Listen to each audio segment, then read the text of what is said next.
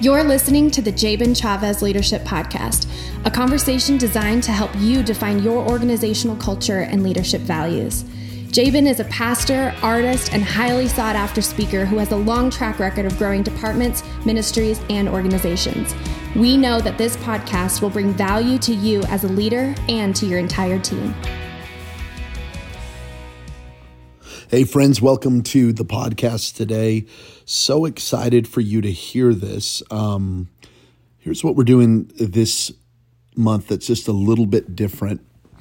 I wanted to let you peek into our team night. Team night is something we do 4 times a year. It is a gathering of everyone who serves City Light Church. So whether you serve on a team, serve as a small group leader, or serve by tithing, not just giving, but tithing. If you're one of those 3 people, you're invited to team night. It's a great night. We eat together, we worship together, we pray together, and then we have a time of teaching. And it's honestly my 4 favorite services of the year. They're just incredible, and something you may want to think about doing with your teams as well. But anyway, had about 300 serve team members there, gathered together. It was just it was a night on fire, and I wanted you to hear it. And I thought it might be an encouragement to you. Take my little message, take my little sermon, steal it, use it for yourself, and use it for your teams. I also want to make one note. Towards the end, I made a reference to Exodus 18, but it's actually Leviticus 18. So just so you know, the Jewish people had a clear sexual ethic from Leviticus 18, and I addressed that in my talk, but I didn't have it in my notes. I was just kind of going off my notes at that point, and I accidentally said Exodus 18. So I wanted to make sure that was clear to you. Anyway, I love you guys. Again, this is kind of one for pastors and church leaders, but I feel like it's something really important that pastors need to hear. I pray it's an encouragement to you, and hope you're blessed. See you soon. Matthew chapter 9, verse 35, Jesus went throughout the cities and the villages, teaching in the synagogues and proclaiming the gospel of the kingdom and healing every disease and every affliction. That's the ministry of Jesus, teaching, proclaiming, and healing. Teaching, proclaiming, and healing. Never forget that. That's what Jesus does. He teaches us, he proclaims to us there is a better way, and he heals us, both physically, emotionally, spiritually. When he saw the crowds, he had compassion on them because they were harassed and helpless like sheep without a shepherd. Then he said to his disciples, the harvest is plentiful, but the laborers are few. Therefore, pray earnestly to the Lord of the harvest to send out laborers into, watch this, his harvest.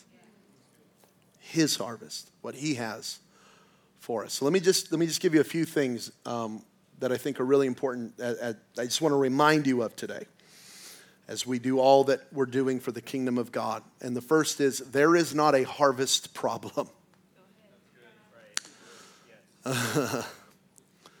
There is not a shortage of harvest. There are souls to be saved. Jesus did not look into the masses, into the multitudes and go, all these people, their hearts are hard. They'll never say yes to the gospel. Don't even bother. That's not what he says. He said, this harvest is great, and it's my harvest. And if anyone would reach them, they could reach them. They're not too far gone. They're not beyond hope. They're not out of my reach. They're not out of my power. They're not out of my love. I can reach these people. He does not look at a city like Vegas and go, well, that's Sin City. Can't do anything there. No, he looks at a city like ours and he says the harvest is plentiful. And it's not City Light's harvest, it's my harvest. It's not Central's harvest, it's my harvest. It's not ICLV's harvest, it's not the Crossings, it's my harvest. He says this is personal to me, but I need laborers to go out because there are souls to be saved and people to reach and people to heal. There are people to teach, there are people to proclaim to, and there are people to heal. Because that's what he wants to do with this harvest. That is his harvest. And so I just want you to know there is not a shortage of harvest.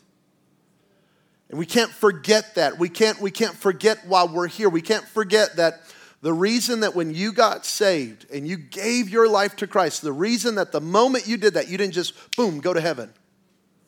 The reason you're here is because God wants to use your life. He didn't just go, okay, good, got that one out of hell, let's go. No. He said, all right, now you got a job. The harvest is plentiful. We're not just here to look at it, we're here to reap it. The harvest is plentiful. We do not have a harvest problem. Another translation says the harvest is ripe or the harvest is ready. That means that it is always the season to win souls and to lead people to Christ. That's why after every service, we invite people to pray to receive Jesus as Lord. I might be talking about marriage. I might be talking about parenting. I might be talking about finances. It doesn't matter what I'm talking about. The harvest is always plentiful. And the sermon doesn't even have to be about the death, burial, and resurrection of Christ. Just the word of God is so anointed. You give that opportunity at the end, and people get saved every week. And I'm always so shocked. Honestly, I'm shocked by it because sometimes I'll talk about whatever, singleness or something, and then I do the altar call and everyone gets saved. And I'm like, Lord Jesus, why? We weren't even talking about that. But it's because the word of God is anointed. There is not a harvest problem. That means there are people who would get saved, people who will give their lives to Jesus, people who would leave their life of sin if they knew about Jesus. So we're salt and we're light.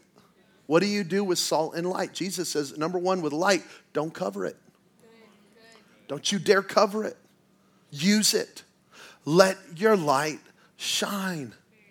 And then he says about salt, he says, don't lose your saltiness. Think about that. He says, you are salt, but you've lost your savor. That's what that Greek word is. You've lost your flavor. I don't know if you've ever had a seasoning in your pantry since like 1987. And it's like garlic powder and it's like this, it lost its savor. You know, there's a lot of churches who gather, but they've lost their savor. They've lost their flavor. They've lost their preserving ability in culture. We can't lose that. Don't lose your saltiness. Use your flavor. Use what God has given you. Let your light shine. I'm just going to give you some very practical ways under this first point. Here's one. Invite friends and family to church. I was with Sam Coleman the other day. We were at his office and we were talking about communication and we were just having a great time chatting, and Zach was there and some other guys were there, a part of his team that aren't Christians.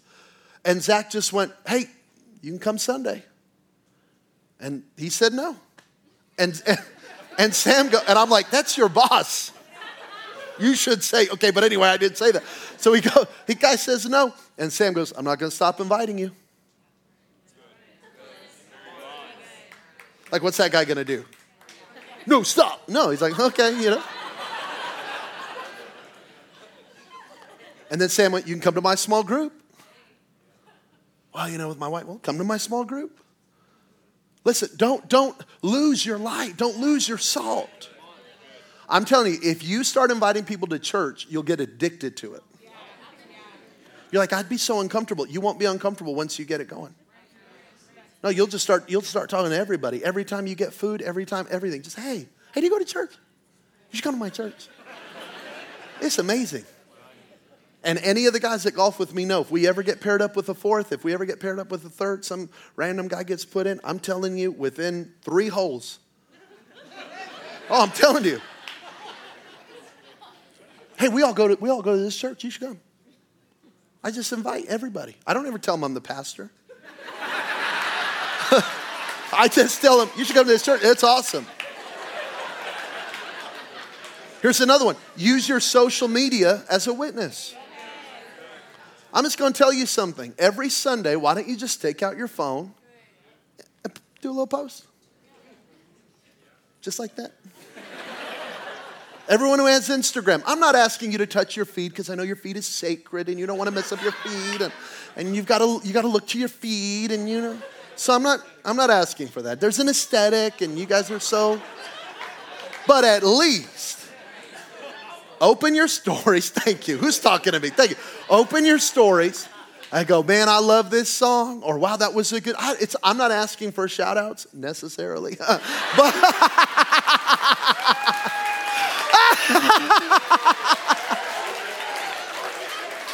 I mean, I don't hate it. But that made me laugh. No, stop. But my point is, my point is, yeah, hey, here at City Light, I mean, honestly, for a lot of your friends that aren't a part of this kind of church, they would go, that's the kind of music?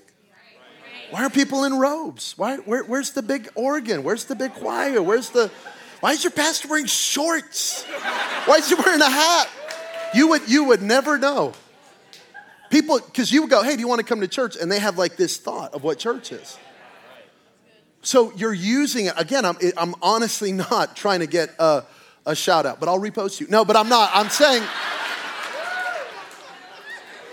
tag City Light. Put the the at City, whatever. Okay, you know how to do it. Share your testimony, whatever you can. Here's another one. Share your testimony. Whenever a story's being told with friends or family and something comes up and something with your faith can be added, you can go, yeah, man, that's amazing. With me, when I was able to give that to God, man, Jesus really helped me with this. And you just share little things. And it doesn't have to be a big theological debate. You believe in God? Well, you believe in Jesus. Well, it worked. I mean, I don't know. I was one way, now I'm another way. I don't know. I mean,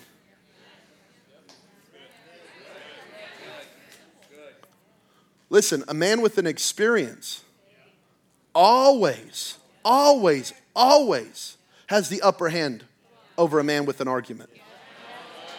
And that man with an argument's always at the mercy of a man with an experience. Always. Because they can go, well, do you know this and you know this? And you go, what I know is I prayed in the name of Jesus and God did something for me. That's what I know happened. That's what happened in John chapter 9, right? The guy was blind. Jesus heals him, and they start asking him a million questions, and he goes, I don't have an answer. I love that because it's one of the greatest witnessing stories in the Bible, and he has no theology. He goes, I don't even know who he is. All I know is I was blind, and now I see. Tell your testimony. Here's one more. Offer prayer. Man, someone starts pouring out their heart. Someone's sad. Someone's just gone through a bad breakup. Someone did something dumb over the weekend and they're talking about it at work. And what if you just snuck away and say, hey, can I pray for you? Are you okay? Man, you were talking about how your parent is fighting that illness. Or man, I just heard about you were talking about that at lunch about your sister. You don't have to do it right there in front of everybody. Because they're probably going to say no because they're going to be all weirded out and everyone around is going to be. But what if you just pulled them aside a little bit later and said, hey, I know we were talking about that. Could I pray for you real quick? Yeah, be praying for me. No, like right now. What do I do? Just close your eyes. I'll close my eyes. We're just going to pray. I'm just telling you. Just offer prayer. Wherever you can interject, pray. There is not a harvest problem. Number 2, though, there is a laborer problem. You know that right now everywhere you go. At the door. We're hiring. We will give you a boat if you'll flip burgers. If you will brew coffee, I will shave my head. I don't know. What do you want? I'll get a tattoo. What do you want? There is a laborer problem, and it's not just in the world, it's in the church. And it's been in the church for 2,000 years. Jesus said there is an issue, and the issue is I don't have enough workers. That's what that word means. Here's my favorite definition of that word laborer. one who does. Just don't just talk about it. Be about it. Do it. What is a laborer? One who does. Just help people get seated. Say hello at the door. Help on the team. Run a camera. Run lyrics in the back. Hold a baby. Change a diaper. Encourage an elementary student. Encourage a teenager on Wednesday night. Just one who does.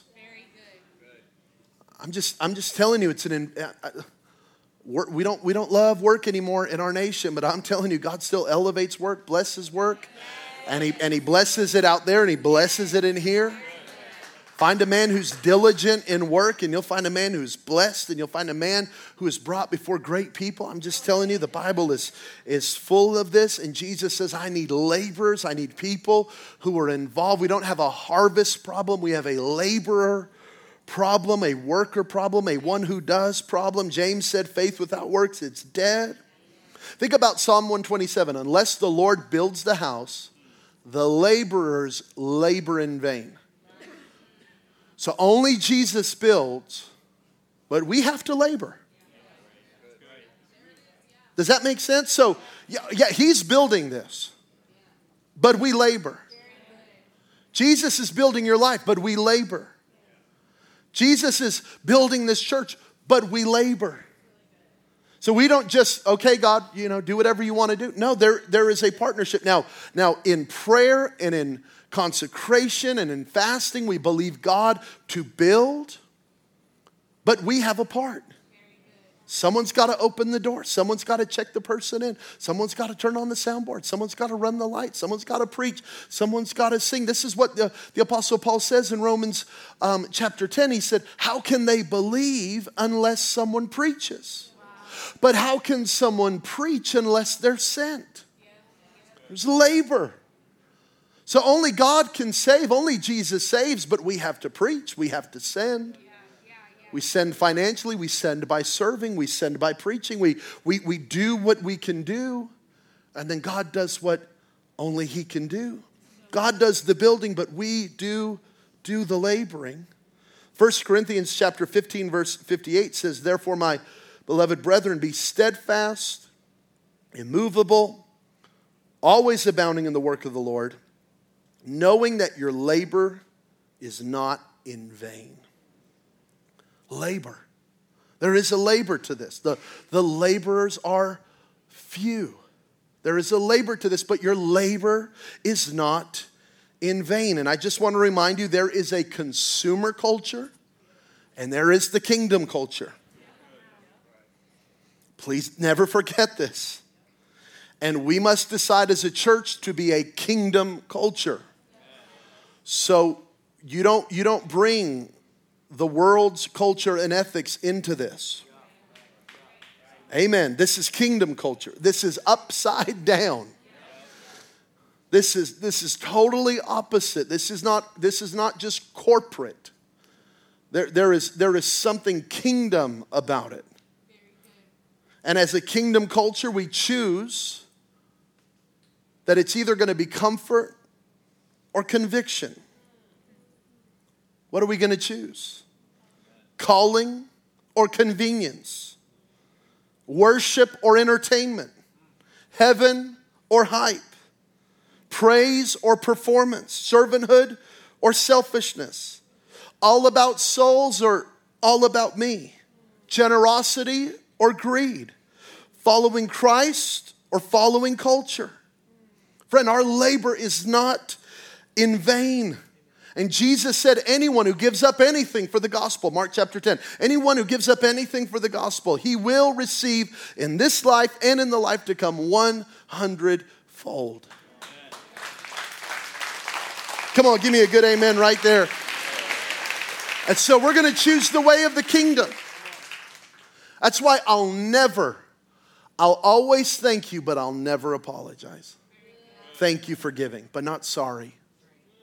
Oh, I know you make a lot of money. I'm sorry. Or, I know you don't make that much money. I'm really sorry. I'll never apologize for asking somebody to obey Scripture.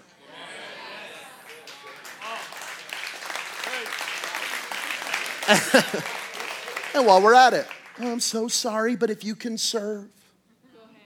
Oh, no, I don't apologize. Ever. Ever. I'm not sorry for asking you to be a part of something that is eternal. Now I'm thankful. I'm thankful. But I'm not sorry. I'm not sorry to ask our team to be here on a Tuesday night. I'm thankful, but I'm not sorry. We can't apologize for being a part of something that is so much bigger than ourselves. This is awesome. This is glorious. This is beautiful. And we all get to be a part of it. And so we don't live with an apologetic spirit. We live with a grateful spirit. But it is grateful, but yes, it is asking big. We have a big commitment around here. We're asking people to tithe. Yeah, we are. We're asking people to serve. We are. Asking people to join into a small group. We are. We're asking people to be faithful on a Sunday, to be here on a Sunday. We're asking big, but it's not from a demanding or controlling spirit, but it's from a testimony of what God has done in our life to say that this way of the kingdom is better. It'll be better for you. It'll be better for your family. It'll be better for your future. It'll be better for every area of your life. Proverbs 3, I read it this Sunday. Every dimension of your life will be blessed. Amen. Amen. So when you get that invitation on Planning Center to serve,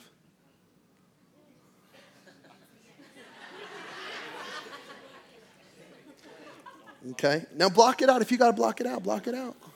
But if it ain't blocked out, you're fair game. So stop declining.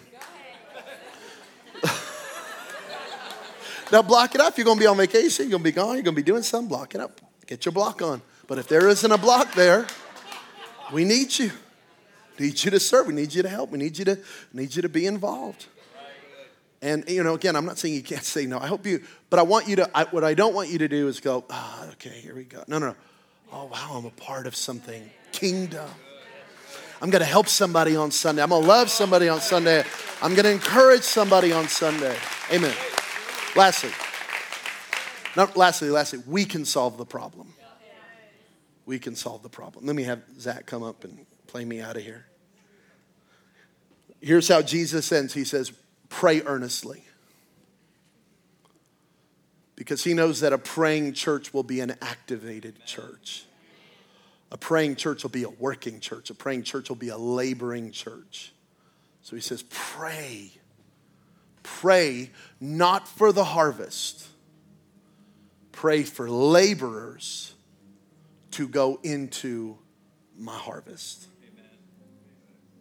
So now what did Jesus do? Because what does this look like practically?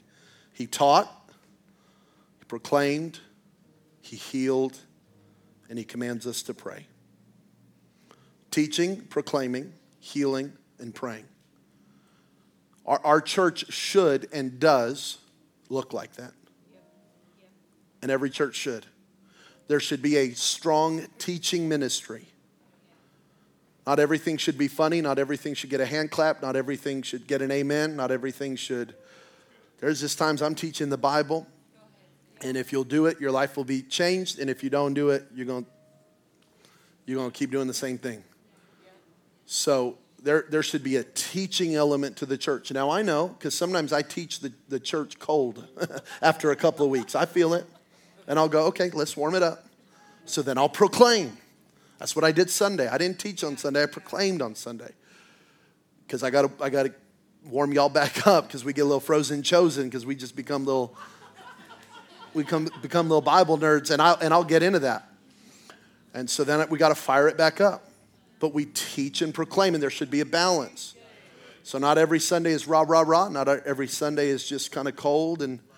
But there should be a balance of teaching and proclamation. And then there's healing. And that's not just physical healing, but it's the moving of the Holy Spirit. It's the balm of Gilead. It's the anointing oil. There's a flow of the Holy Spirit. There's healing of relationships, healing of hearts, healing of dreams, healing of bodies, healing of minds. There's a healing ministry about the church. And I think I could probably have a testimony service right now that you've been coming for however long you've been coming, and you would say, there has been healing in my life. Can I get an amen? You have that testimony? There's been healing, right? That happened for, I'm just telling you right now, we pray at 8:15 on Sunday mornings before church. I'm telling you, I got so, I don't even know what the word is, filled with the Holy Spirit. We were just praying, and it was just like an unbelievable presence of God came upon me. That's the healing of heaven. And then there's the prayer ministry. We pray. We're people of prayer. My house shall be called a house of prayer. So I want to end with this because I just felt led to say this.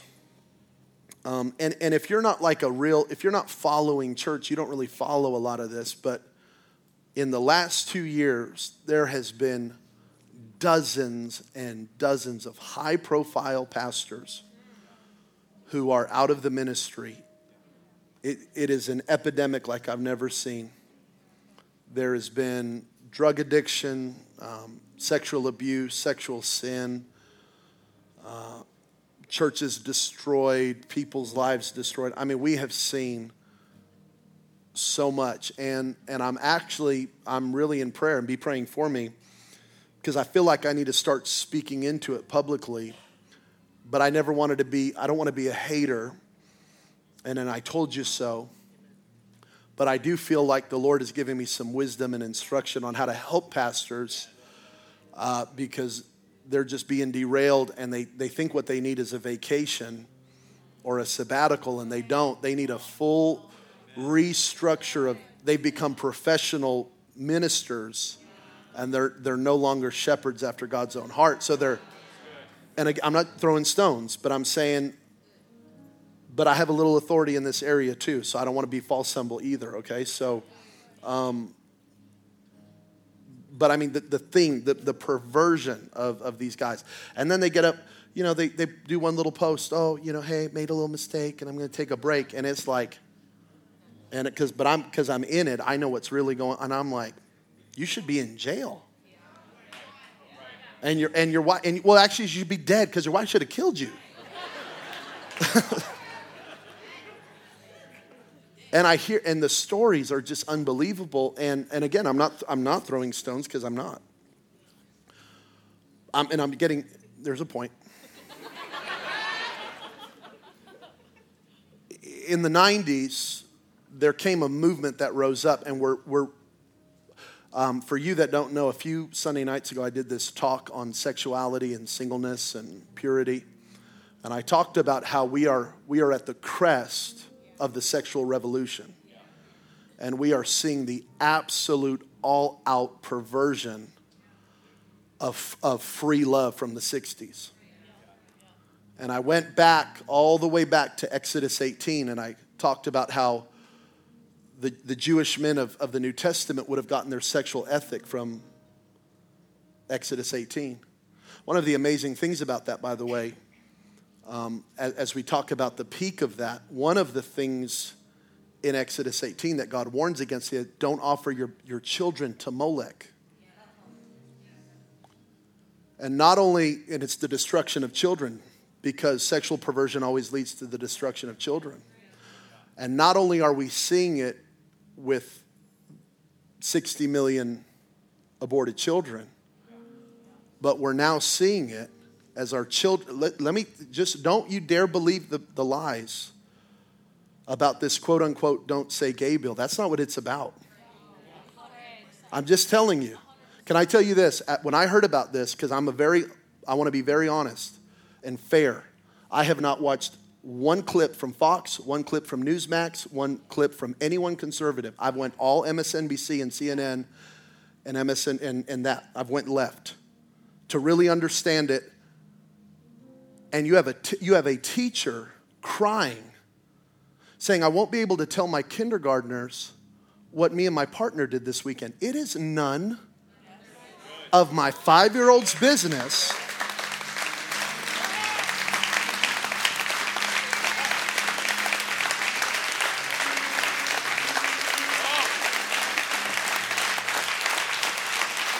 What you and your partner did. I'm not judging you. I don't hate you.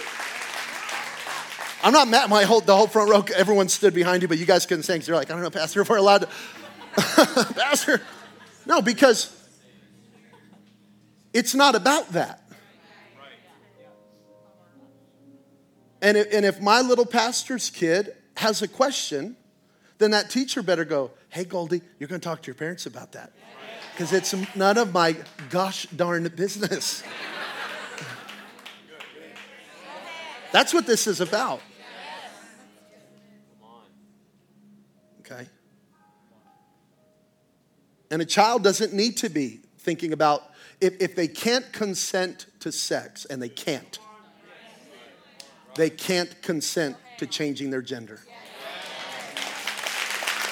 And the fact that that's even controversial, the fact that you don't even know if you're allowed to, we have lost our mind. And I'm not, Jabin's a Republican. Stop that. Goldie is not, my 5-year-old is not old enough to consent to sex. She's not old enough to talk about it with an adult outside of us. And she is not old enough to decide if she is male or female. You got to understand. So we have peaked. The sexual revolution is at its worst right now. Okay, that was a really long way to get to this. And I hope you don't leave the church over. I really hope you don't. But I hope you'll hear my heart. Oh my gosh, our children are under attack. They are. This is crazy. I'm not calling any teacher or even that teacher that I mentioned. I'm not saying they're doing something on purpose, but that is the spirit of this world. Okay, you just got to understand this. You got to understand the times we're living in. Or you'll just kind of go, I heard something about something, but I didn't. Yeah. And then it's just, okay, and our kids are being fed this and being indoctrinated. Okay. So with evil agendas, there's always a peak, and we're in that right now. And thankfully, churches are kind of waking up to this and going, oh man, whoa, this is crazy. And I would have never thought. I would have never thought 5 years ago when we moved here to start planting, and 4 years ago when we planted, I would have never thought this would even be conversation. Does that make sense? But it just keeps getting darker and darker. Okay. I said all that to say, with every bad idea, there is a peak that happens. Well, in the 1990s, there was a really bad idea, and it was called seeker-sensitive church. But it sounded awesome, just like free love sounded awesome in the 60s. The seeker-sensitive church was this: hey, we need to cut the suits, we need to cut the fancy music, we need to be a little more casual, and we need to make sure that lost people can come to our church. That was great. But they didn't just change the method, they watered down the message.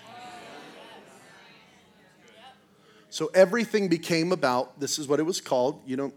I know this as a pastor, it was called felt need preaching. Speak to the felt need. So you talk about depression, and you talk about relationships, and you talk about fear, and you talk about family, and then you just rotate that. So that anyone can walk in and their felt need is being. Wow.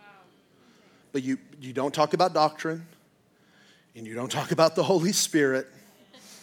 Oh no. And you don't challenge people to give. Never say tithe. We say generosity. We don't say tithe. We say generosity. Every time I preach at a church, we're going to have a time of generosity. I tell that pastor, I go, bro, what are we doing? Do we not believe the Bible anymore? Well, some people want to. It is the tithe. And we return to God in the tithe and in the offering. It's not generosity time, it's the tithe. Okay, well, anyway, sorry. Y'all just getting it off. Got my legs out tonight. I'm just. Stop. I'm making a point because I think it's important.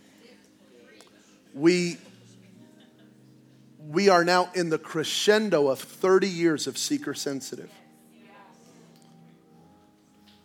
So we never touched discipleship and we never touched issues in the Bible.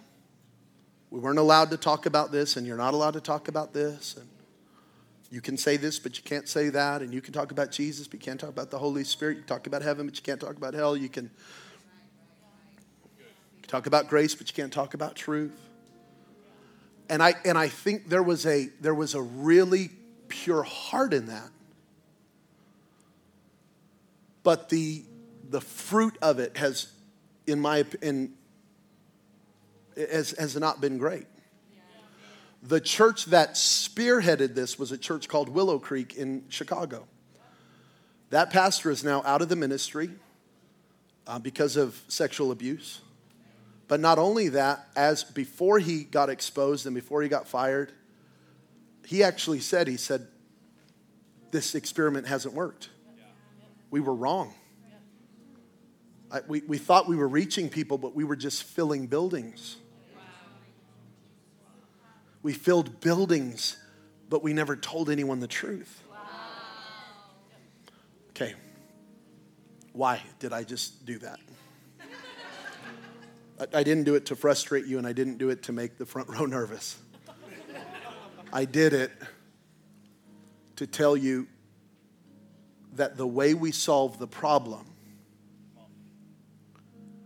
is not by watering down and not touching things because it's Sunday, but our role is he went into the cities and the villages and the synagogues, teaching, proclaiming, healing, and praying. And we cannot lose those four in the Sunday gathering. Well, Jabin, if you talk about this on a Sunday, what if my friend, you need to trust the Holy Spirit, number one. And number two, we're not trying to become the Christian club. We're not trying to become elitist. We're not. I'll never become that, so don't worry about that. And I'll never allow that spirit. But we do have to preach the Bible. Okay, I'm not going to drop some bomb on Sunday. Don't worry, okay? I'm not saying that. I'm just saying it's like what happened with that movement was there are some things that cannot be said on a Sunday. There were rules. There were unspoken rules. And I'm not going to give in to those rules. I'm not giving in to... And I felt like I publicly had to address it as I see dozens and dozens, pastor after pastor after pastor after pastor who fell for it. And they're out of the ministry. Because weak preaching creates weak Christians. And strong preaching creates strong Christians. And we're not going to be mean, and we're not going to be judgmental, and we're not going to be exclusive, but we're going to tell the truth. And we're going to lead people to Christ.